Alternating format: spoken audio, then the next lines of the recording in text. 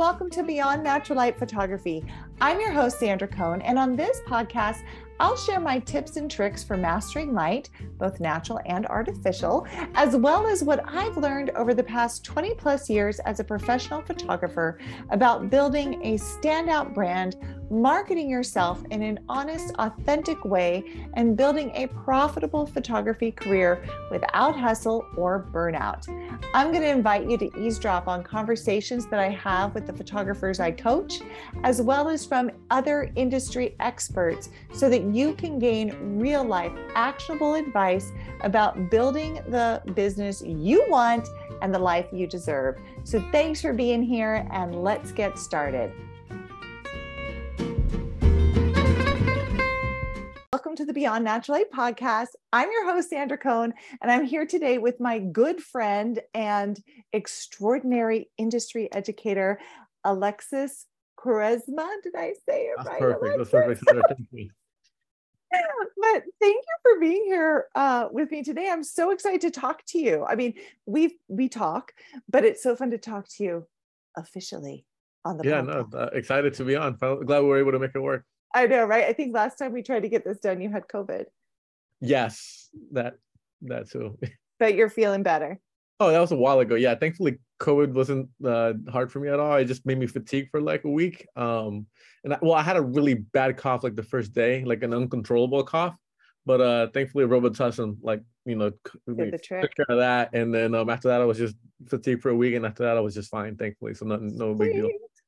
Well, why don't we just dive right in, and why don't you introduce yourself? Because, a lot of the people who listen to my podcast in my world are like newborn and family photographers, and they might not have known you, but they should, because your work is beautiful. But why don't you just tell us a little bit about you and what you do? Yeah, I've been a photographer for about 18 years now.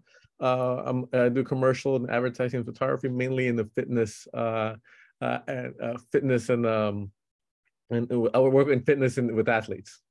Yeah, and your work is stunning. So if you don't know Alexis's work, definitely check it out. One of the reasons I was so excited to talk to you specifically on the podcast, because I'm super passionate about using artificial light, and your style of lighting is so unique and so beautiful. Like, I can see one of your pictures and know straight away that that's one of your pictures just by your lighting, right? It's so beautiful. So I guess I'm kind of excited to talk to you about that. Like, how did you get started in your business? And then how did you kind of get started with athletes and then develop your style that is so unique and so distinct? Yeah, I always had an interest in photography, and I never took a course in high school because I would ask all my friends, hey, how's that photo class? How do you like it? And they all would say, oh, it's great, but it's a lot of work, man. And then so I unfortunately listened to them, and I was like, man, I don't want to do a lot of work, and so I never took it in high school. But I always had an interest in it. And then when I went to college, I had no idea what to major in, but I always liked art. And I knew I really liked computers, so I decided to kind of combine the two and do a graphic design major. And in college, where I went to, technically the major is art with an option in graphic design or an option in photography. So when you're doing an art major with an option in graphic design, a lot of the classes with photography overlapped. So I ended up there taking my first photo class, and then I absolutely fell in love with it and dove head first. And I had a professor there that was a professional that guest spoke there one summer, and he was a wedding photographer, and he preached, oh, people look best in natural light, and I totally bought that. Like, when I first started getting into photography, shot that, I literally bought that. I'm like, oh, people look best in natural light. And like a few things happened where I just saw that's not true. Was I got to assist that said professor and photographer in one of the weddings that he shot, and I just realized that the reason they preached that was because they were, I to directly say, they were really lazy. So you didn't have to take anything, like even if you had to take an extra bag, they wouldn't want to take it, right? And just be as quote unquote efficient as possible. And then the second part of that is when I was still in college, I had a random opportunity to photograph a local Bay Area musician, a rapper that was pretty popular here named E40. And I got that call like at 6 or 7 p.m. at night to photograph him in the studio. And I remember thinking to myself, so like, oh my God, how could I call myself a photographer? I don't know any lights. I'm like, it's going to be like indoors and I know the lighting's going to be terrible. And then so I ended up calling a friend of mine that was in college, and I knew he knew lots of stuff with speed lights, flashes, and he happened to be available. So he showed up that evening and literally like saved me and helped me light everything. And then after that happened, I told myself never again will I rely on somebody else for that. And I bought 4 lights on my own, like it was like 4 LEMBs and a bunch of modifiers. I started And with alien bees too. yeah, and I ended up teaching myself lighting after that. I would practice with myself or my little brother or my sister. And I ended up shooting sports because that's what I had. I have zero interest in sports. I'm not a huge sports fanatic, but I had access to my little brother played Little League. So that's kind of what I had, not kind of, that's what I had access to. And then that's what I started shooting. And then from there, I went back to my old high school and started photographing the high school football games and then basketball games, and that's pretty much how I began and I started. Oh my God. Do you know I've never heard your story before? Yeah. And it's interesting because it's very similar to mine. So I'm self-taught also, and I 100% bought into that. People look better with natural light. Natural light is better on your skin, especially with babies. It's easier, it's free, it's available, blah, blah, blah, blah, blah. And then I opened a studio in Seattle, Washington, and would get clients in freaking November and had no light. And it was like, I can't do my job. And, I would try all the things that people try, right? Like pressing people up against a window or shooting wide open or trying to handhold with a toddler, shooting at like F2 at a 30th of a second. And it just wasn't working. And so that's what I did. I bought an Alien Bee and taught myself light, changed everything. Yeah. I mean, natural light is certainly nice and convenient when it's there, but it's not consistent, to be able to deliver stuff when you have to. I mean, when you're a professional, you have to deliver day or night, regardless of the time, regardless of the weather, and then be able to deliver that look or feel regardless, independent of like if it's a cloudy day or a sunny day. Oh yeah, if people are paying you to do a job, you need to make sure you can do it. Yeah. Like all the time. So, okay. So I love your story. So we're here, you're practicing in high school, you're practicing on your brother's Little League. Well, I was in college, so I was practicing shooting like high school players. Oh, okay. So you're in college, but you're practicing on the high school kids. But that's a pretty big leap because you are known for photographing like A-list athletes, right? Mm-hmm. And I mean, how many times have you been on cover of Sports Illustrated? Only 6 Yeah, times. you're like, no big deal. Some people have a lot more like a undercover of the book. I'm thankful I got what I got. But yeah, I mean, that was always a goal of mine. Part of my it's a double-edged sword. I think part of my benefits of my success is that I'm delusional. That's it has its pluses and its minuses, but like I always treated when I was shooting Little League games as if I was covering it for Sports Illustrated. And like that's the mindset that I had. And even when I started doing portraiture, I always treated it as if I was doing like a ad campaign for Nike. And one of the things I always like to tell people is to shoot for the jobs you want, not the ones you're getting. So never, because like that's one of the biggest things that I learned for like in this business in general. It's real literal, at least for doing on my sector for doing editorial and advertising. You can't never tell people what you want to do. You have to show them what you can do and what you want to do. So what I mean by that is like no one's going to hire you to do a stylized lit portrait if you don't have that in your portfolio. Right? If all you have is weddings or events, but you want to do like editorial portraits, if you don't have any of that in your portfolio, nobody's going to hire you for it. No one's going to take a chance for you. Well, that's the case with any work. I see that all the time. I coach and mentor other photographers, and I see all the time where people come to me and they're like, oh, I just really want to focus on just newborns. I want to build my newborn business, and that's what I want to do. And then I go in and do a portfolio review, and their portfolio is full of headshots. Yeah. It's like, well, no one's going to hire you to photograph their newborn if all you're showing are headshots. So it's something I tell people too. It's like, you have to share what you want to bring in. That's what you need to put out. Yeah, and do whatever you got to do to make that work happen. Like if all you have is headshots and no newborns, photograph your friend's newborn's baby for free. Yeah. You know, it's technically not for free. You should be getting something out of every shoot you do, whether it's A, learning something, or B, getting a good amount of money, or C, adding to your portfolio something you never had before. So like you always got to make sure you walk away with something from a shoot that you're doing. I actually love that you said that, because walking away with images for your portfolio is walking away with something. Yeah, I would say that's almost more, it depends. I would say that's more valuable than money if you put out the work out and make the effort and put out that work out to the world and to the people that will see it to hire you for, especially when you're just beginning. I think there's a lot of shame sometimes people feel around not charging for images when they're in the portfolio building stage. But I think, the value that you're getting out of that is building your portfolio, and that's worth something. So you can even think of those free shoots or whatever as like marketing dollars. It's funny that you say that you said portfolio building stage. I'm still building my portfolio. Me too. All the time.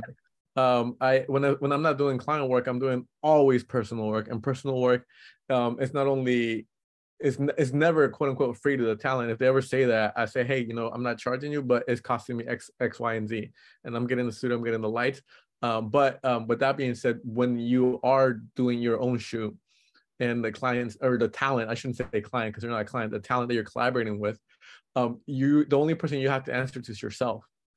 So that's again, that could be a double-edged sword, because I hear a lot of photographers say, oh, it's a personal shoot, so I'm only going to bring one light, or I'm keeping the gear to a minimum, which I wouldn't recommend. I do the opposite. If it's a personal shoot on my end, I have like no limits. I'll shoot it with 8x10, 4x5 film digital, one light or 10 lights if I need to, because when I'm showing that work to a potential client, to Nike or whomever, right? That's when I could go and just show off that photo shoot and say, hey, like literally I'll say, hey, this is personal work that I did. And this is how this work looks like when the only person who have to answer to is myself. And this work that I love creating on my own time. And ad agencies, art buyers, art directors, they want to see that. They want to see what you do in your own time and what you come up with. Because when you have other work, for example, like the covers that I have for Sports Illustrated or any work like that, they know that there was an art director on set, there was a client on set, and there all you're doing is to a certain extent being a technician and executing the vision they had. And they, you could solve the problems. But when you're showing your own work, they're showing what you like to do and what you're passionate about. And that's what makes you stand out. I love that. Is that kind of how you developed your lighting style that you now like? Because I just saw that your images are being displayed in LA for the ballet, right? San Francisco. San Francisco, sorry. Yeah. What are those California states? That's huge. Congratulations, by the way. But the photos that you share that are massive and gorgeous, that's a style that I've been seeing you work with even in your personal work for a long time. So, I mean, is that kind of how those things happen for you? Yeah, that is actually 100% personal work, and they license those images. So when that actually happens, that's a lot more fulfilling than just executing a vision for a client, which is there's nothing wrong with. But like my ballet work that I do is 100% personal work, and I have an entire portfolio dedicated to that, and I'm continually working on that, not only with still photography but video too, doing interviews and directing as well. And like that's the work that I lead off now when I meet with any potential client, and I tell them, hey, this is a body of work I've been working on my own for the past 5 years, and I literally say this is how my work looks like when the only person I have to answer to is myself. And I've learned so much from doing that and reflecting back on that work. And looking at it over again. But that work, when it's personal like that, I like to say when someone says like the great compliment you gave me in the beginning, that when I see a photo and I know it's mine without looking at the credit or who took it, I like to say that's because a few things. Number one, the work is sincere and honest, and number two is the work is a direct reflection of my internal flaws. And when I'm saying flaws, I'm not saying that as a derogatory term or a bad way, but like ultimately, I think when you can make sincere work, and when I mean sincere work or honest work, is that the work you're making it on intuition, or you're not, or you're making it with you're going in being present when you're creating the work. Like you're not going in, like when I shoot a cover for a magazine or any client, and they like when you shoot a cover, like you have to make sure that the person's looking to the left, they're looking away from the gutter, and then you have to make sure you get X, Y, and Z, and they'll give you like certain things that you have to follow. But when you have anything like that on your mind, that is I want to say like a deterrent to true creativity, because you have like things that are in your mind you can't really create on intuition. And when again with that personal work, like again, the only person who I have to answer to is myself.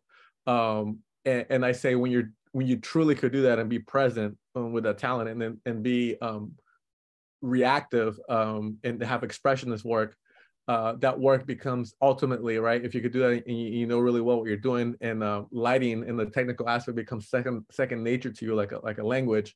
The work, I like to say, is pretty much a reflection of you. So like I like to say that I'm like, I'm a mirror when I do that. And then the beautiful thing about that is that I'm a broken mirror. And when I say it again, it's not a derogatory term. Like we all have our quirks and and our flaws that that make us who we are. And ultimately, I think is what makes us stand out. And when I could be sincere and do that, like right, I could show up my true mirror myself with all my breaks, with all my flaws and everything like that. And it's who I truly am. And generally, when you have a client, right, you're trying to get away from those flaws and just make it like whatever the client's vision is and stuff. So I love that. I love the idea of bringing those flaws into your work. Like I don't know if you've ever come to one of my talks, but when I talk about marketing or I talk about business, or anytime I'm teaching that, the number one thing I tell people to do is like figure out what it is that you do, what that sincere part is. Like I really believe that as photographers, visual artists, like we are the only person on the entire planet who can see something the way that we see it and interpret it the way that we interpret it. You know what I mean? That's why you can put like 10 photographers in a room together and have everybody shooting the same thing, and everybody's image is going to look different. Right. Yeah, and I think that that's where the magic is. And that's what you're saying. It's like, so what I tell people, like, you really want to be successful, you really want to take your work to the next level, get in touch with that, whatever that is. Like really try to figure it out, and then just freaking do it fearlessly, because it's scary. Well, that's why personal work is so important, and why you have to do it. Because when you have a client paying you, like for example, if a client hires me for a headshot or a portrait, I can't lie to them like I do some of the ballet work, because clearly, like, or even when I do portfolio work, I remember I was working with I had a team, and I was working with a basketball player, and I had a stylist. And then when you have a stylist on set, like they pull like a bunch of outfits, and expensive outfits, right? And they'll bring like 10 of them. So when you're doing that and you're working with a stylist, this is the reason why I don't work with hair and makeup artists or stylists when I do personal shoots with ballet dancers, because that limits the creativity. So for example, back to like that basketball example, like, right, I remember I was getting all into myself and like lighting it all, blue and warm. And I remember the stylist saying like, yeah, like that, like that's not the true color of the outfit. And I remember thinking like, damn, I mean, you're right. Like, right. So it's like when you're photo, like example, again, the more function the photography has to serve, the less creative it could be. Well, I can totally see that, especially in editorial. Like if your job is to photograph clothes and then your lighting is changing the color of the clothes or the design, then that's, it's really interesting. Maybe that's why you're so drawn to doing personal work. I don't do any personal work. Really? To me, that's, I mean, a little bit. I do a little bit, but yeah, well, for me, I know that I know it's true personal work, and that I'm really passionate about it when I have like a personal shoot with the dancers, sometimes the boxers, and I could get up at 4 a.m. before my alarm sounds, do a 12-hour day, and come back after that, and then pack everything up and still be so charged up that I don't want to go to sleep. Yeah. Right? And that's not getting paid any money, right? That's me costing me money, but I know that energy I get from that. Like I know that's how valuable that is to me.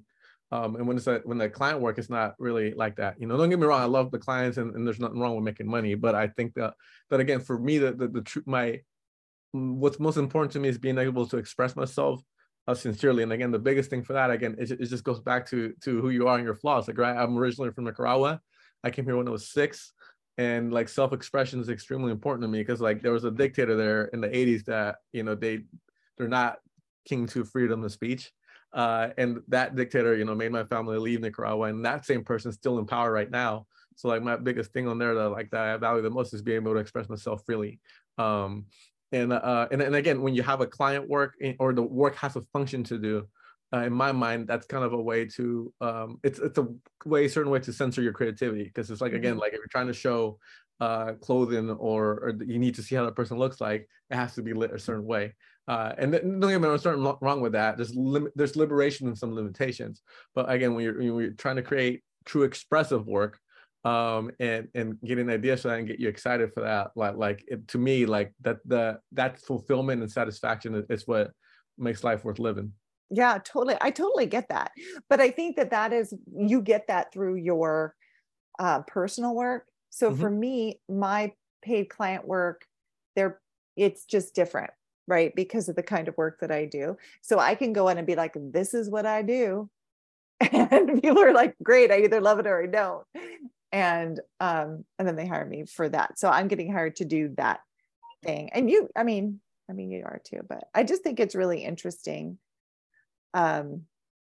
your take on that. And I think it's really inspiring. Like sometimes I question myself that I'm not more inspired to do more personal projects.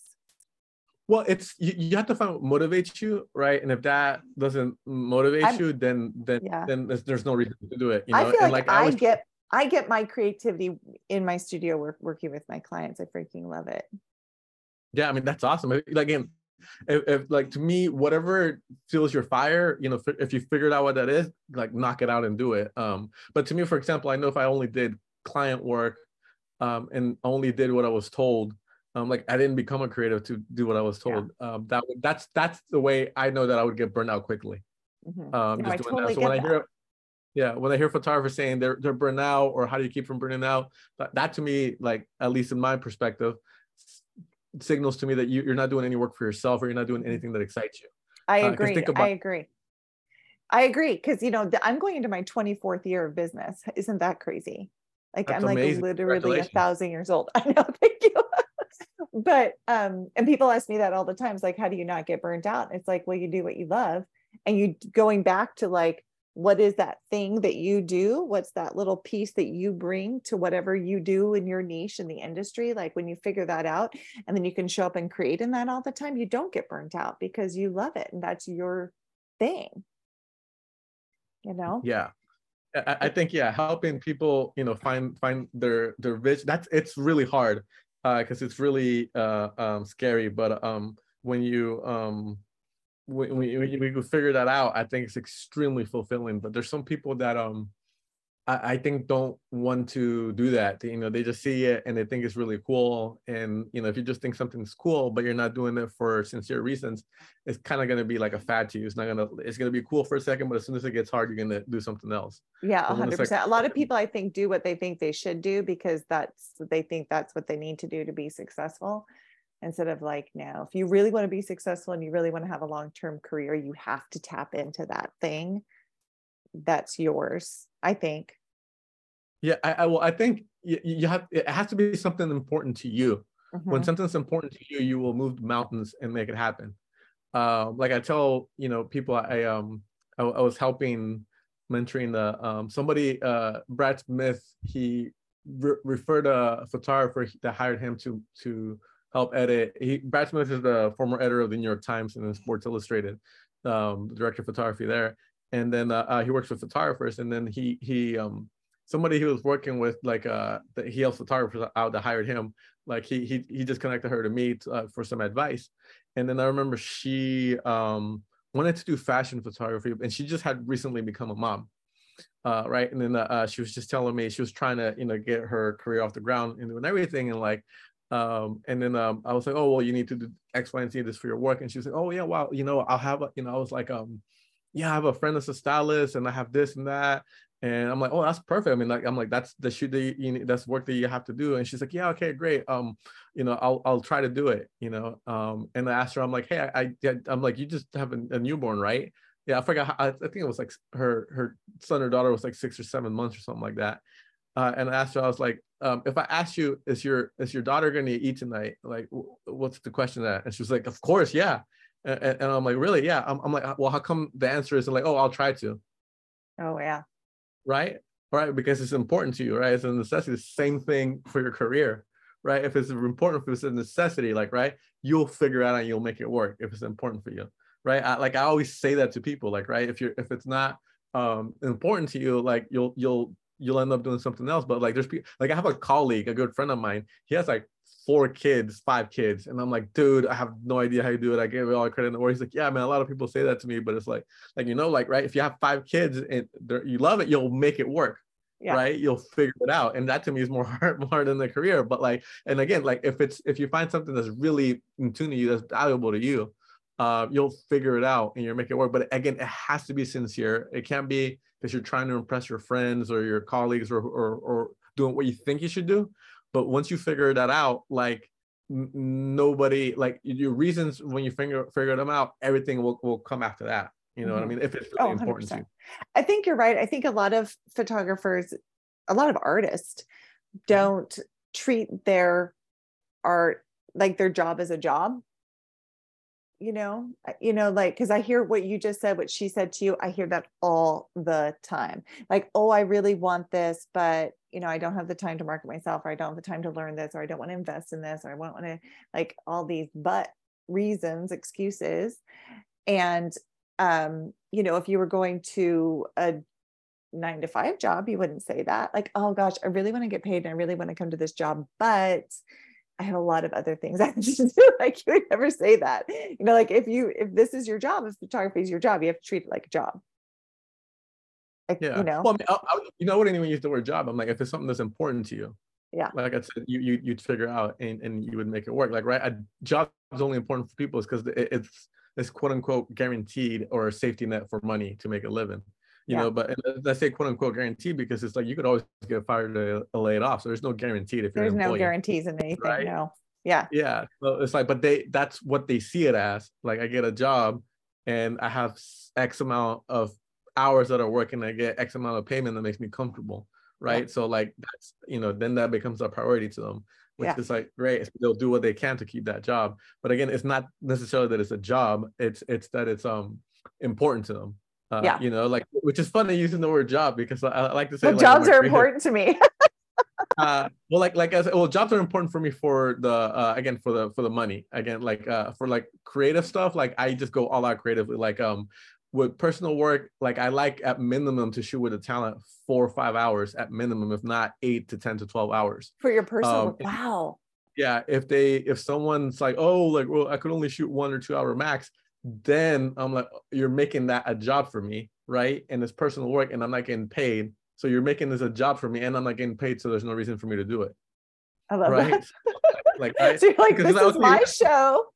Yeah, it pretty much is. It's like, if it's important to me, like if you're not as excited for the shoot as I am, then there's a problem. And there's something my football coach used to say that I never really understood, but this is true not only just for football, but I think for anything in life, is when anybody on the group or the situation, well, on football, like, right, he would say in practice, if everybody that's on the field is not going 100%, things go really bad and someone's going to get hurt.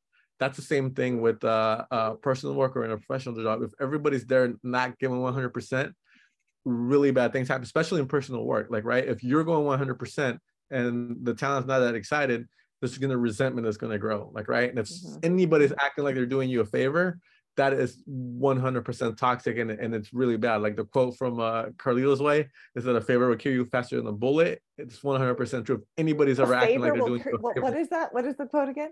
A favor will kill you faster than a bullet. Oh, yeah.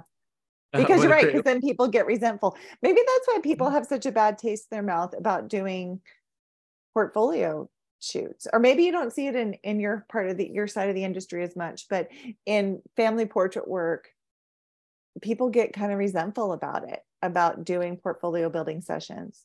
When you say people, who gets resentful about it? The photographers. You mean I see it in my community all the time.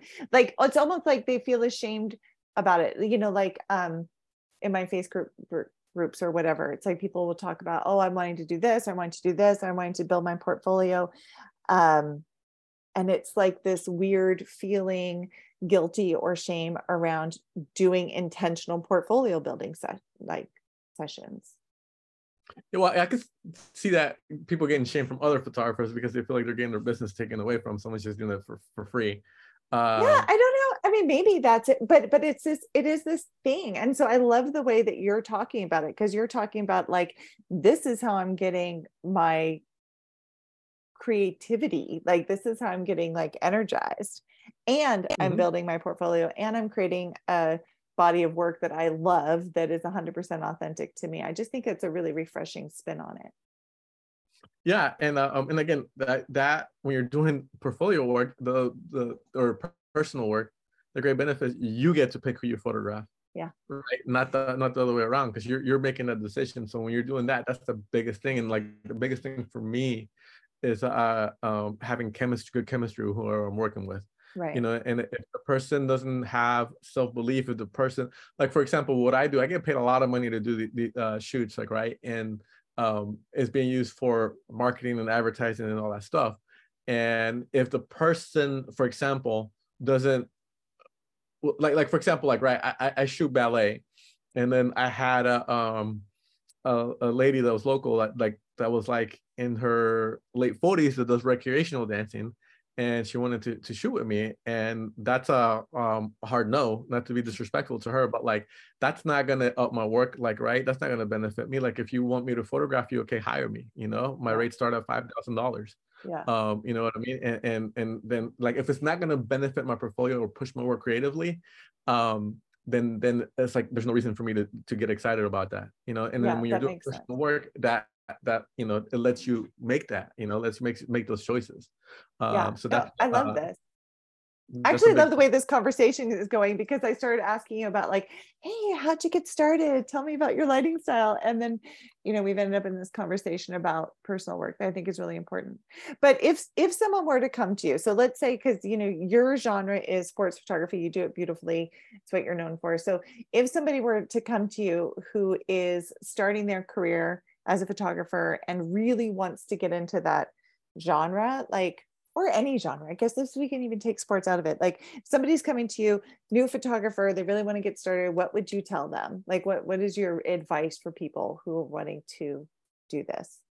Yeah, I would say, well, a number of things you go about. I would say the most important thing would be, again, to shoot for the jobs you want, not the ones you're getting. So if you want to be a fashion photographer, number one, really realize what that is, and you should be real passionate about fashion. Because like I see this a lot in colleges, like with students with their portfolio, they want to be a fashion photographer and shoot fashion, right? And then you look at their portfolio books, and you know, they spend all the time on the lighting, on the retouching, you know, and you know, renting the Phase 1 camera, you know, in their colleges and everything like that. But they're photographing their friends, so right off the bat, like, that work's not usable, because you could 100% tell they're not a professional model they're working. And two, you could tell a styling is not the best because they didn't work with a stylist, right? So you have to, like, you know, it's like saying, you know, I really want to photograph you know, like marathon runners, like, right? Well, like, if you really want to photograph marathon runners, like, right, don't grab your friend, you know, that's Joe and Blow, make him pretend he's a marathon and then put him in a, you know, running shoe, because you could tell right off the bat when they're not a, you know, long distance runner, because those athletes have a certain physique to them, right? So you have to be aware of that. Like, for example, the biggest learning experience I had with that, when I didn't work before with stylists or hair and makeup artists, those are extra people you bring on your crew that have one job and do one thing really well. Is that again, with photographers, like, right, you're so thinking about, oh, let me get my composition, the lighting, the retouching, and all that, right? And then I remember I was doing a portfolio review, and I had a great I thought I had a great basketball photo that I was really proud of. And then the person reviewing the work that I had looked at that photo, you know, and pointed out that, you know, he was wearing Nike socks with Adidas shoes, right? And Oh. having to do things like that, like right off the bat, tells you you don't know. Like when potential clients are looking at your work, sometimes the last thing that they're thinking about is the technical photography aspect of it. They're looking at everything else, like who you could get in front of your camera. I think is more important almost than the technical aspect of it. And again, for anything like that, that's advertising or fashion like that, you need to make sure all the brands and everything you're saying is coherent and it works.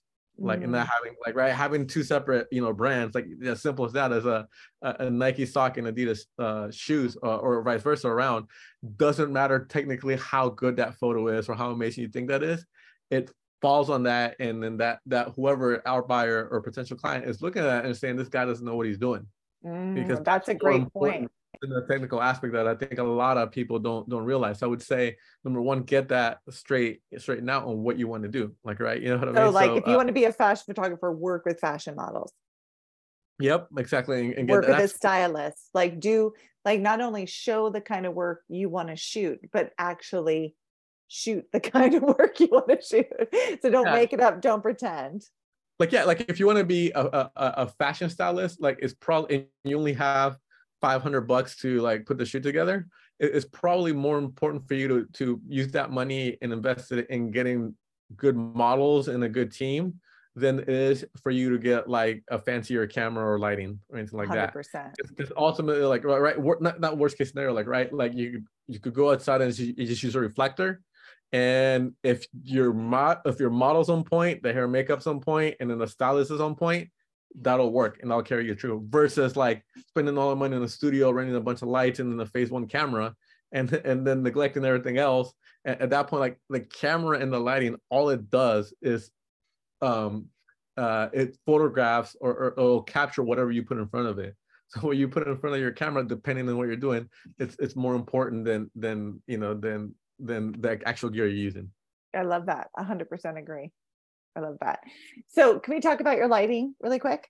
Yes, Because absolutely. I'm a huge fan of your lighting. It's very different than what I do. Um, and how did you like, so like I'm looking at the pictures behind you on the wall, like the colors, and it's all very dramatic, and it's, multiple lights set up. And like, is that something that you were kind of always drawn to do, or did that evolve? Like, how did you come to that style? Because that's what I think of when I think of your work. Yeah, I don't know how I came to. I just knew I always loved stuff that were visually interesting, and I was never intimidated by lights or like really like complicated looking lighting setups.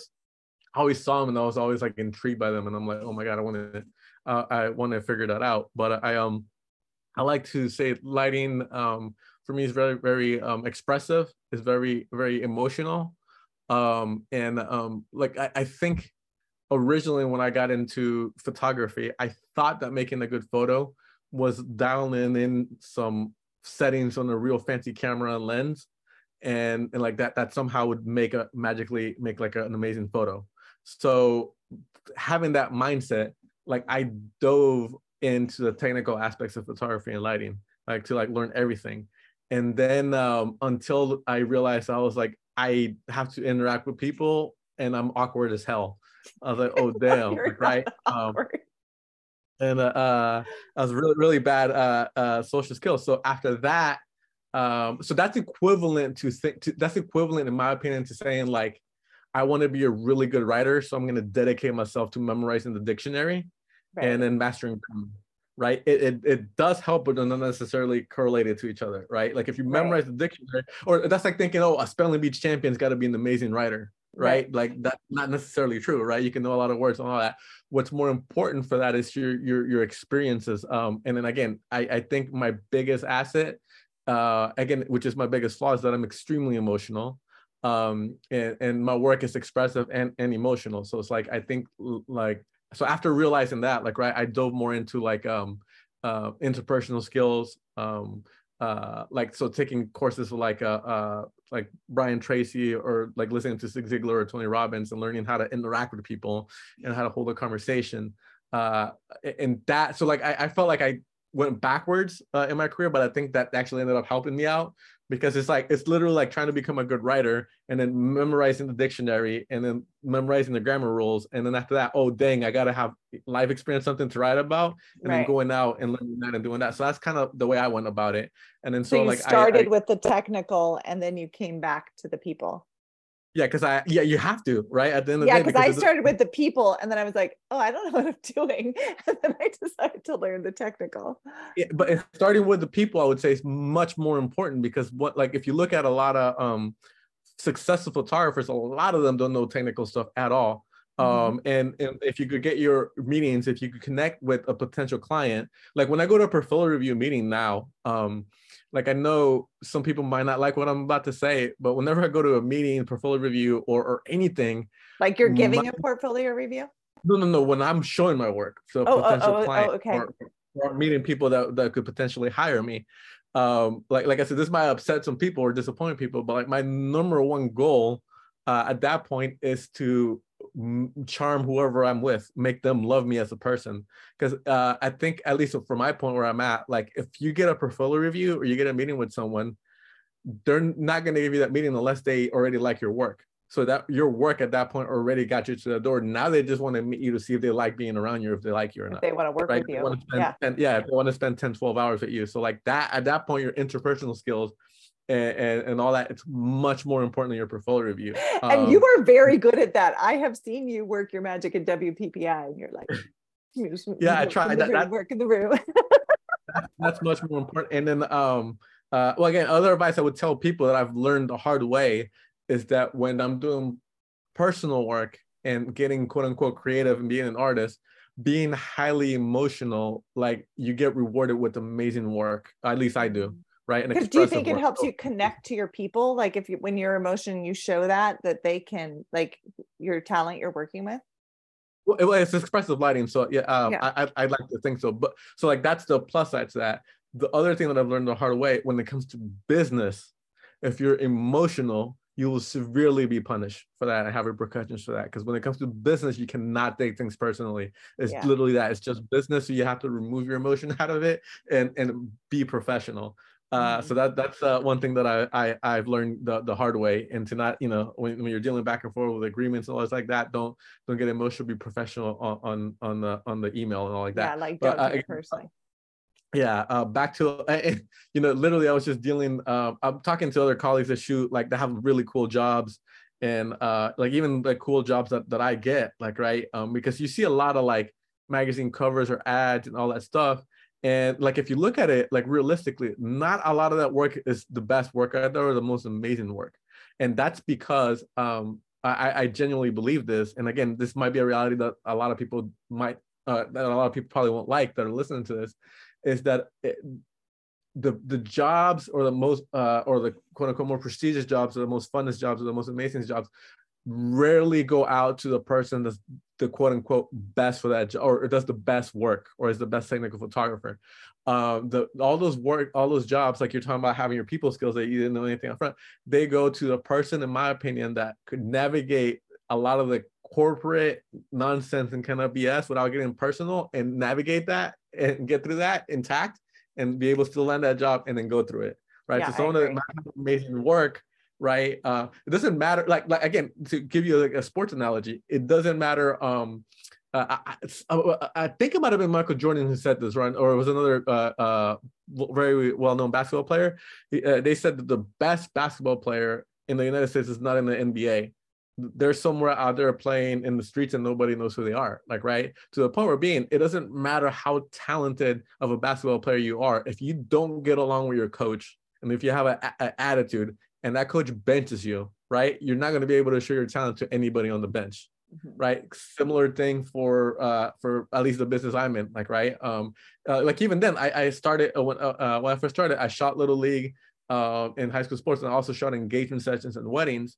And weddings, like, right, if you look, I would look at the local wedding photographers or like WPPI and would see like who's the most expensive, who's charging the most, right? And that doesn't equate to the best work, right? When you're doing weddings and all that, right? It's basically like, if you shoot weddings, you're basically, I would say, probably 20-30% photographer, and the other 70% is customer service and being Customer a service and psychologist. business and marketing. Yeah. Oh, and being a therapist and a friend to Yeah. Oh, you know, oh yeah. right. Oh And yeah. being a helper, I always say right? like photography is like 10% of my job. Like I work with new moms and stuff. Yeah. Photography is 10% of my job. I'm a counselor, 100%. I'm a support.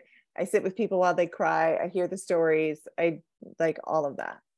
That's again, that's more important than the work itself. And again, like I almost hate saying this when I guest speak at colleges and universities, and I tell the students that, like, you know, you could be successful. I'm not advocating to do mediocre work. Do the best you can, but you'll be more successful doing C- level work and having good business and interpersonal skills than doing A+ work and lacking completely on that, because I nobody. 100% agree. And I'm so glad you tell that to people, because that's the reality, Yeah. And right?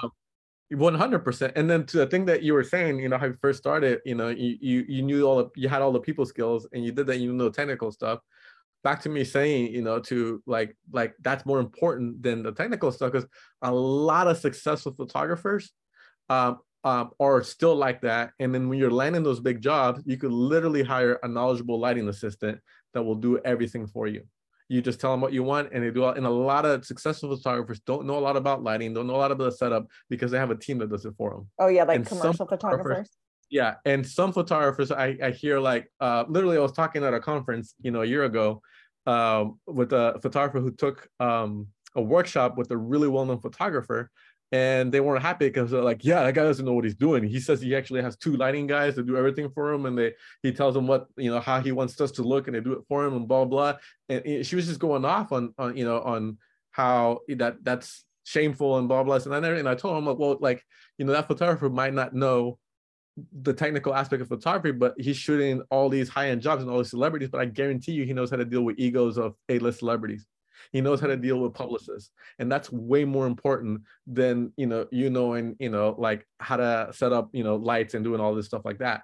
And you know, that person was just like, you know, not happy to hear that, but I'm like, that's the reality of the fact of it, you That's know. his job. Yeah, that's part of his job, is to manage that. I tell people that, like, because a lot of students look at my work and they're like, oh, if I could only light like that, like I could be successful. I'm like, no, like if that's all you want to learn, how to light like that, that'll make you a great lighting assistant, not a great photographer. Part of being an actual photographer is, number one, having something you're passionate about. And I, even then, for my personal work, and this is talking about like a 10-12 hour photo shoot day, right? That 10-12 hours when I do that personal shoot, that's maybe just 20% of the work. I have to do the prep for it, the actual 10 to 12 hours. That's the fun part. And then after that, I have to like go over all the images, retouch them, deliver them to the talent, and then market the living hell out of them for like literally the rest of my life. Right. And like, that's like, you know, pitching them and all that stuff like that. That's the other 80% That's the of work it. part. Yeah. Yeah. Okay. I want to ask you one more question, and then I'm going to let you go, because I want to be respectful of your time. But okay. No, Let's talk about imposter syndrome. And the reason I'm bringing this up is that it's something that I'm always curious about. And so many people struggle with it. So many people in, you know, the photographers I coach struggle with it. And I always tell people that I struggle with it. And then people are like shocked for some reason. Do you struggle with imposter syndrome? Have you ever struggled with imposter syndrome? And then how do you handle it? you know, this is really interesting. Number one, never. Number two, You've never struggled with imposter syndrome? I would say if there's an opposite thing of imposter syndrome, that's probably what I have. Right? Because think about it. If I come from like a lot of stuff. Like, I know that's probably really arrogant, but like I come from, I've never done. And I was talking about this to Matthew You're Jordan. literally blowing my mind. I thought I was going to say that, and you were going to be like, "Yeah, I have to." What? Okay, Never. so I would do. Why do you? What? Okay, talk me through this. Now I'm just fascinated. 100%. I was actually talking to Matthew Jordan Smith about this. He's a celebrity photographer. And I saw him at the Eddie Adams workshop, which is that's a workshop for journalists that I went to in 2011. That's really prestigious and have like all the best journalists and editors from around the world. But anyhow, to try to make a long story short, I took my little camera there because I was like, oh, I want to film videos of like some of the editors and the people that are there to give advice. So Matthew Jordan Smith was one of them, and he's had a 37-year career. And then Wow. the question that I asked him, I was like, in the 37 years that you've been a photographer, I'm like, what's the biggest thing you learn about yourself? And one of the things he said was that, or what he said actually, was that he's learned that for him, imposter syndrome is part of the process. He's like, he's had it since he started his career. He's shot an insane amount of celebrities, ad campaigns for the biggest brands in the world, and insane amount of magazine covers. And he says that he still has imposter syndrome, and that for him, it's something that he's learned to live with, and that for him is part of the creative process. So anyhow, when I got that I done, totally relate to that. Like that makes so much sense to me. So I want to hear about you never having I couldn't relate to that at all. So one of the things that I did tell him was, I'm like, that's really interesting, Matthew, because I've never had that at all. And one of the things that I know that that I didn't realize that actually till last year, that I think I had a really interesting learning experience. That I think I've never had imposter syndrome because I've had the privilege to be around athletes. And I've covered a lot of boxers.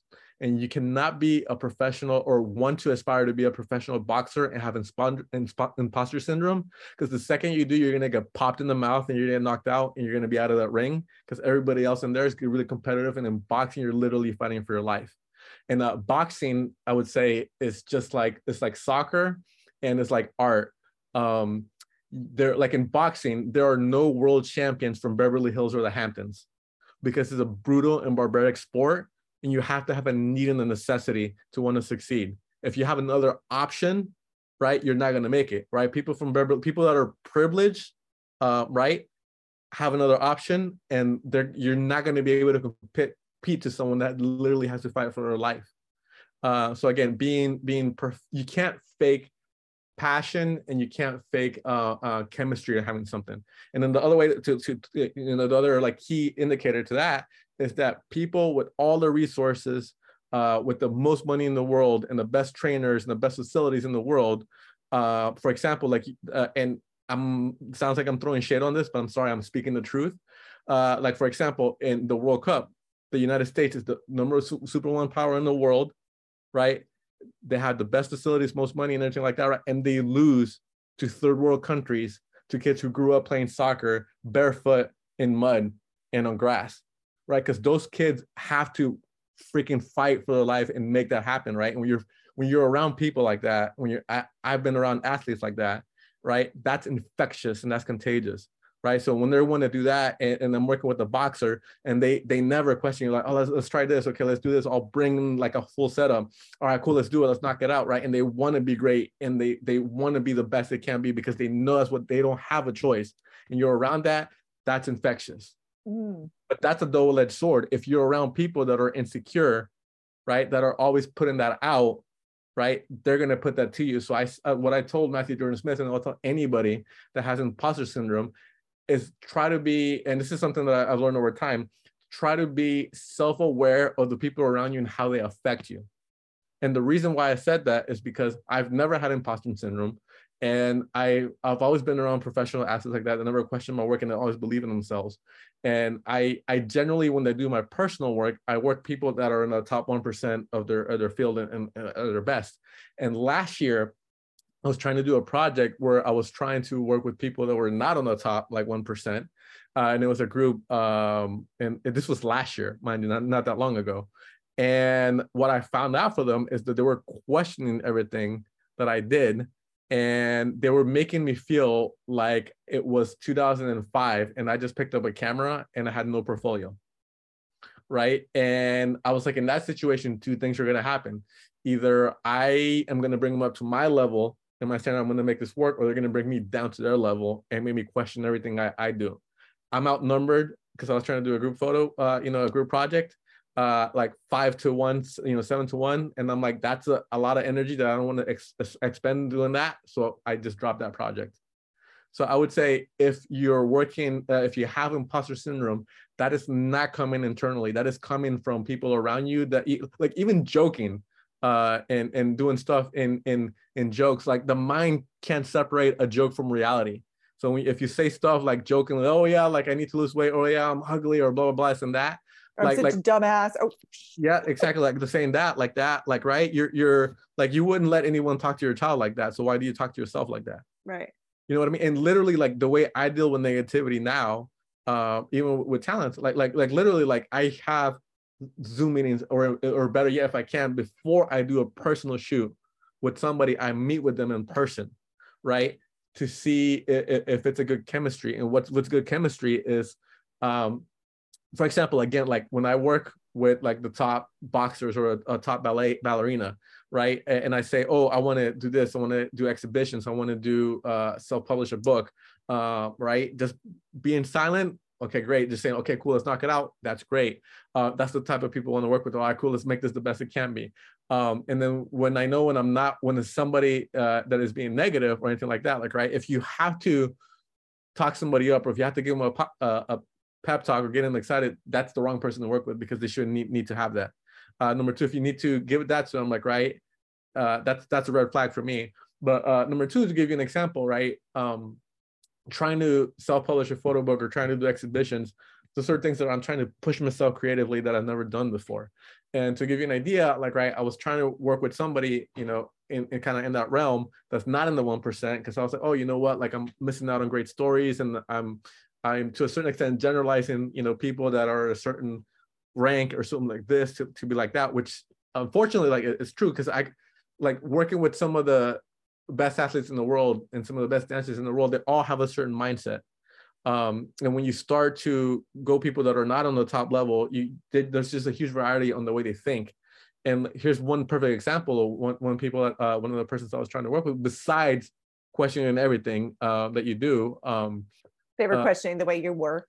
Well, not yeah, well, just everything. But like, for example, like right, oh, okay, do you want to do like here's a quick example. Like, if you want to do a photo with someone, like, oh, okay, cool. Like, if they're used to doing mediocre shoots with like photographers that just go outside and snap a few photos, and you say, okay, let's do a shoot, and you rent out a whole studio and you have a full setup, professional, right, and all the lights and everything like that. Oh, what's this for? What are you using all this for? Like, right, like they almost feel like they don't deserve it.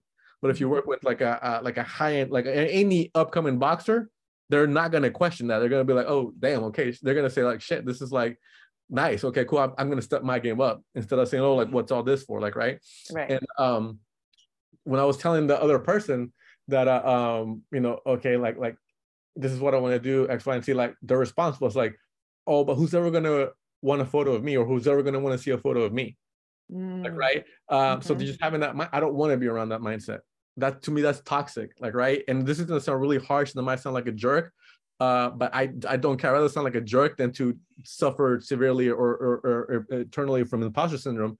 But if that's the way if that's what you're speaking out to me, when I just told you I want to do X, Y, and Z, I'm trying to do this, I want to have it, you know, show my work 4 foot by 6 foot, I want to do exhibitions in New York, Chicago, and San Francisco, and that's your response to me, I'm not gonna be your cheerleader. I'm just gonna say, well, you know what, I agree with you, and I'm gonna this isn't gonna work. So I'm gonna work with somebody that believes in you, like, you know what I mean? Because I think and I actually love that so much. I think that makes so much sense. Like, I would never have put that together. I would never have come up with those words myself.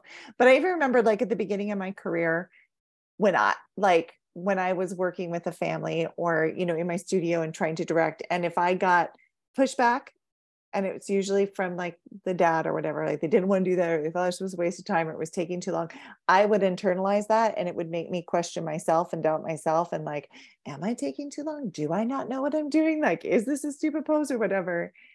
And it would affect me. And now, 24 years in, if I'm getting pushback like that, I know I don't get pushback like that anymore, because I think the way I carry myself is different. Yeah. The direction I give myself is different. And it's just like, it's a non-issue now. Yeah, but I think that's also because of the energy I bring to it, where it's like, this is my show, and you are here, and I'm going to direct you, and you're going to do what I say.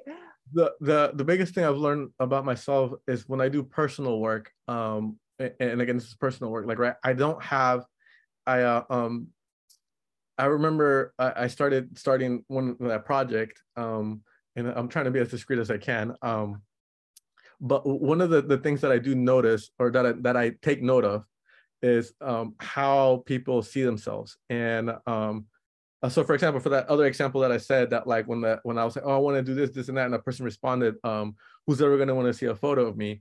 if you don't believe in yourself, why the hell should I believe in you? So I'm not going to waste my time with you. So number one, you're done. But number two, most importantly, creatively for me, right? And this is what's most important for me when I'm doing creative work. I want people that inspire me, that infuse me to do more work. I'm generally trying to push myself creatively and do something that I haven't done before, right? So I'm trying to do something that I might be, for example, that might take 8 steps to get to, right? And I am maybe in step 2 or 3 out of like 8. And generally when I'm doing that, I'm collaborating with someone, I'm showing them the process of what I'm trying to get to. Right. And I think creativity and someone that's good to work with always, like, it's like improv, like, right. And they say, yeah, improv, they're gonna yes and you, yes and right, yes, yeah. and you got to keep it going, like, right. Someone that's negative, like, right, and like, and again, this happened, and like, this is why I ended up working with that person. It's like, I did something and I showed them really fast how it looked, and you don't even have to say anything. It's how you react, because I showed them a photo of themselves, and just the reaction was just like, oh, like that, like, right, like, I look so, like, if you do that, like, right, as soon as that person said that, and thinking, I was like, damn, I'm gonna have to work with this person. I'm like, no, because the reason why that is a red for personal work, why that's a red flag for me, is because when I'm doing a photo shoot for me, I've learned I don't have the mental capacity to be your psychiatrist and to be creative at the same time. I only have enough mental capacity for one. And in order for me to push myself creatively, I have to feel safe to fail and to be able to do things I haven't done before. In order to do that, I need someone that's not going to constantly be saying how ugly they look, because it's like working with someone that thinks that they're like, again, they don't even have to say that, it's just a reaction when they see the work. That's a toxicity that they have, an issue they have with themselves, that's gonna spill into yourself, into your own work, and you're gonna be questioning yourself. So when that person is like that, like, right, that number one, I will never do personal work for them. But number two, like, would I work with them? Yes, if they're paying me. But then again, at that point, when they're paying me, right, you're giving me that money. Now you're giving me a ton of money just to be your therapist and your psychologist, right? Because I got to cheer you on and be like, oh, no, you look beautiful, you look great. Oh, no, let's do this, let's try that. Like, when you're doing all that, right? For me, I can't do that and be creative too at the same time. That's interesting. Or I can, but I choose. Maybe I you can. choose not to in your personal work. No, that makes tons of sense. Because why give my 100%? Why be emotional vulnerable to somebody that's just going to destroy the idea just because they don't like themselves internally, who they are, right? And I think that's probably like what I was speaking with Matthew Jordan Smith. Like, I'm like, have you been aware of who's around you and the people you work? Yes, they may be models. Yes, they may be celebrities, but somebody, if they don't like themselves, that is infectious in a negative way, and they'll spill that onto you, and they'll give that insecurity to you. Like, right, like I was saying, that project I was trying to do, they were questioning everything I did, and they were making me feel like again, like it was 2005, and I picked up a camera a week ago, and like, what the hell, and that was their energy, not yours, but that's how they're like, right. And I'm thinking, like, that really made me think a lot about when I first started, and I had all those insecurities, because I'm like, they're making me feel like that, and I photographed some of the best athletes in the world for the best publications and the best brands, and they're still questioning me. So it made me realize that when I first started, that was all internal, right? I love that. That's like the most interesting take on imposter syndrome I think I have ever heard, and I'm so glad I asked. Yeah, no, I'm glad. Like when people, because people like to like, people always like to relate and dwell on negativity and complaining, like, right, it's easy. Like, complaining is easy, like, right, it's hard to actually make something happen and stay. Like, people either do two things: they either uplift you, right, and inspire you, or they bring you down, like, right, it's one or the other, right. It's never both, or never like in between. Like, little people, like, so one of the things that I try to be really self-aware about is, after I have a conversation with someone, right, interact with someone, how do they affect me? How do they let me, my internal thought after I'm done? Do they leave me feeling? I love that, like how they make you feel excited, or do they leave me like questioning stuff, or like, I should have said this, or they're arguing this, or blah blah blah, or like, or they're toxic to me, and then doing that, like, and a lot of people, like, if you look, like, because unfortunately, like, right, negativity and toxicity is rewarded. Like, right, like you post something that, something bad happened to you, or something ridiculous happened to you, and then you get a ton of comments, right, and people complain, or blah blah blah, and people like to joke about that and laugh at it. And I'm like I said, right, the mind doesn't know whether you're joking or you're being serious. So I don't even joke about that. Even this, like, right, even talking with you, this is a perfect example, right, on how you're freaking amazing, right. And I'm not just saying that because you're in a podcast, but to anybody listening to this, I would say I've known Sandra a few years, and I've only met her in person a handful of times. Um, and like, right, you were a hell of a lot more supportive than another colleague I had that I've known for over a decade. And this person has loaned me gear when I needed it. This person knows who I am. They've loaned me lights. They've helped me out. I've known them much, I would say, easily 10, if not 20 more times better than Sandra.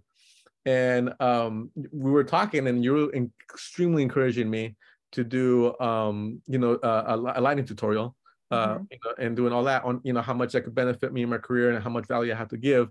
And you were just being so encouraging and so helping, like, right. And you got me all excited. And I remember talking to this friend of mine, like, right. And this is why I say, be aware of, realistically, if you have imposter syndrome, of your friends, and how they make you feel, and if they're actual friends. And again, I have nothing against this person, and I've known them way longer than you have. And in person, I've been to their house and I said all this stuff. But after I had a few conversations with you and I was getting everything ready for that, I was talking with them on the phone until I was really excited. And I was like, yeah, so I'm gonna do this, and this person said this, and I'm doing, I'm gonna do my own lighting course. Their initial response to that was like, oh, I wouldn't buy it. I'm not the customer for it.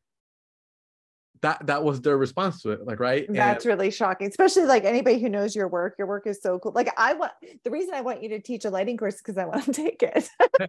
But like, I want to learn from you. But no, I totally hear what you're saying, and I think that and my point being on that, had I gotten that feedback like 8 years ago or maybe 5 years ago, that would have crushed me and actually stopped me. But like, that made me realize, I'm like, dude, that's your problem, like, right. I'm like, you're literally just saying that to try to bring me down, and because you can't do a lighting course, you can't do like lighting like I do, and whatever, I don't care what your reasons are. Yeah. But like I said, people are either trying to bring you up or bring you down.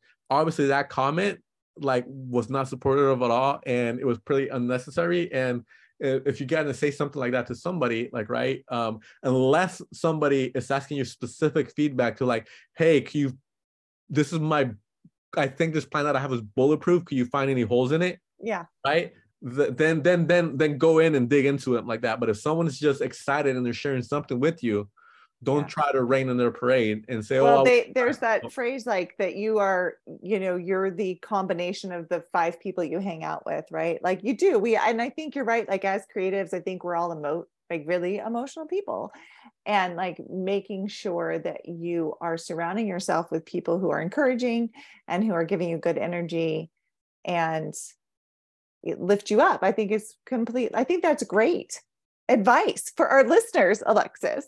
Yeah, I'm so glad I got to be that voice for you. Yeah, and for the lighting course, no, absolutely, yeah. And literally, I was talking to you about a friend today, my best friend today, and saying like, hey, like, because by the way, I actually did film that lighting course last year. I think I filmed it all. With that being said, though, right when I got done filming it, I shot everything with a certain camera, but and all stuff like that.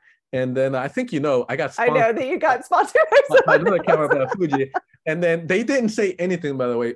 Fuji's amazing, and I love them. And they didn't say anything. But I just remember thinking, I'm like, I want to push this course, obviously, hardcore into the top of the world. And I don't want to, to me, it doesn't feel morally right to do that, just getting this new sponsorship and then pushing somebody else, if that makes sense. Well, because you have integrity. But if somebody, okay, we're going to wrap it up. Yeah. If somebody who's listening to this has been so inspired by what you've had to say, like I have, and they want to follow you, or they want to see your work, or they want to learn more about your education, like, where can people find you? Where are you going to be speaking this year? Tell us about all the things. Well, I don't think I'll be at Imaging USA and WPPI, okay. But as of now, I'm not scheduled to speak at Imaging USA, and then maybe WPPI. But you're going to be there, work in the room, so people can find you. I'll be there. But anything that I have, everything is Alexis Quaresma. My website is alexisquaresma.com. My Instagram, Twitter, Facebook, it's all that. So it's like the easiest way to reach to me would be either send me an email or DM on or follow me on Instagram. It's alexisquaresma.com. I'll link everything in the show notes and then in the description below. Yeah. Everything is my first and last name: Twitter, Instagram, YouTube. So much easier, right? That's what I do too. I'm just thrilled that I've learned how to say your last name today. Like if I got nothing else out of this interview, that's what I got. But thank you for being with me today, Alexis. You know, I love talking to you. I could sit and talk to you for hours. So I really appreciate that you were here and join me on my podcast. I'm so excited to share this episode. Awesome. When does it come out, by the way? I'll you know, let me know and I'll pump it I'll out. let you know when it comes out. We have to look at the schedule, but I'll let you know when it comes out. Awesome. Thank you for having me, Sandra.